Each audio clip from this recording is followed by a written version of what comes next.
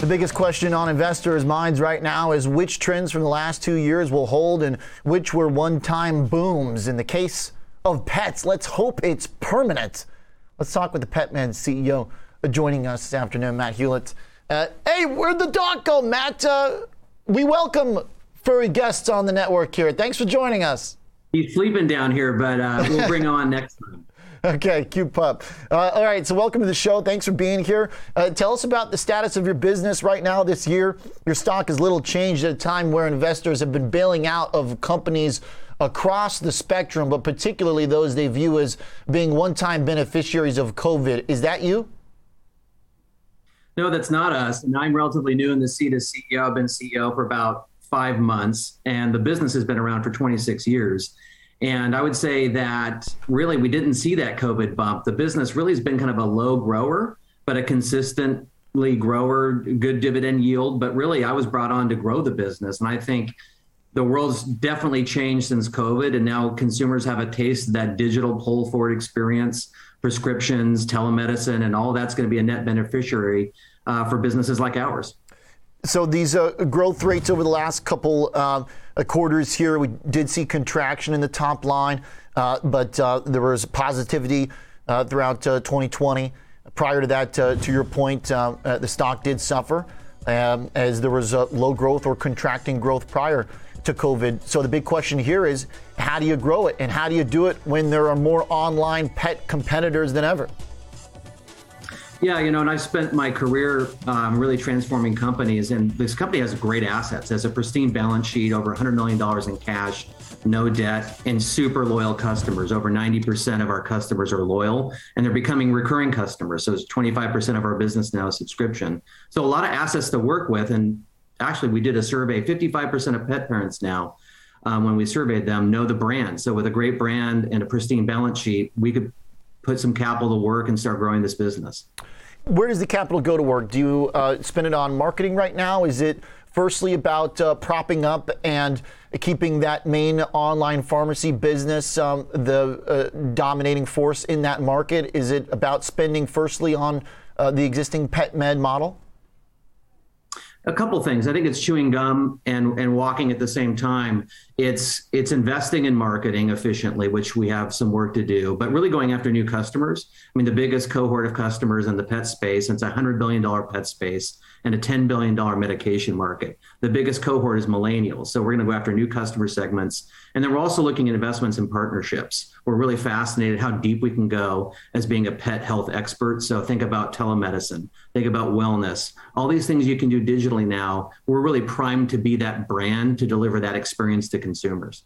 Interesting. The partnership side and the telehealth side, you can see how those fit together. Are there other verticals of pet products or services that you see as being part of this growth strategy?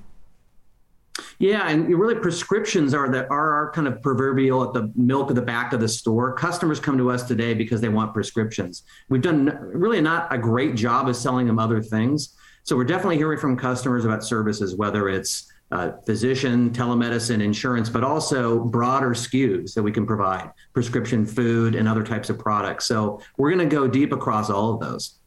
And looking at how that makes its way into the bottom line, should investors be expecting a focus on top line, revenue growth? Is this going to come at any cost to profitability with the spending that's going to be involved? I actually think most of the costs will be around variable marketing, and we're going to be pretty measured about it. We're changing much of our metrics to focus more on LTV to CAC than ROAS and deploying capital over a longer period of time because we have a subscription business. There might be a bit of investment in variable marketing, but we'll have kind of a measured approach to revenue while not killing the bottom line. Right now, the word you've used with analysts is transitional. What does the time period look like? What is this time frame? If we're buying the stock today, obviously, generally, you want people to hold for a long time period, but looking at the benchmarks and the way we kind of measure how this process is going, what should we be looking for? And what timeline do you expect to see some of the fruits of the labor here? Yeah, and I get this question a lot. In my previous role, I sold a company called Rosetta Stone, yes, and taking that business from a CD-ROM business to to a digital business. I felt like that was like the triple Lutz of turnarounds. And so this is going to be much easier. And that turnaround took maybe about a year and a half. I think we're looking at a several quarter kind of turnaround. I'm about 5 months into the seat. And I would say that the investors should start seeing better year-over-year comp soon, and then some moves in the market to do more aggressive capital allocation around partnerships or possibly M&A. So give it 3 quarters total. Okay. And Matt, those customers that got new pets over the last year and a half, how do you keep them locked in if they've ordered from PetMed? What do you use right now to make sure that they stay with you as early or in many cases first-time pet owners? Yeah, that's one of the interesting things I loved about this business when I started. One is the customer experience when you come into our facility isn't just a hollow customer service experience. The integration between the vet, the pharmacy that we have, and the customer is really tightly ingrained. Our NPS is over 80, our Net Promoter Score, and our customer base is extremely loyal because if you think about it, this is a high replenishment, enthusiastic category. So once you build that rapport with a customer, they stay with you. What we struggled with previously is new growth and finding new customers. So really, we don't have an issue with the tub. The tub isn't leaky. It's really pouring more customers on top of that. Great stuff. I like the illustrations and the details here on what to look for. Looking forward to following along with that, Matt. Thanks for being here on a Friday. Appreciate it. Thanks a lot. Next time I'll bring Harry. Okay. Which one's that? Another dog? It's another dog, yeah. Okay. All right. Looking forward to it. Appreciate it, Matt. Thanks a lot. CEO and President at PetMed Express. Ticker PETS. That's an easy one to remember.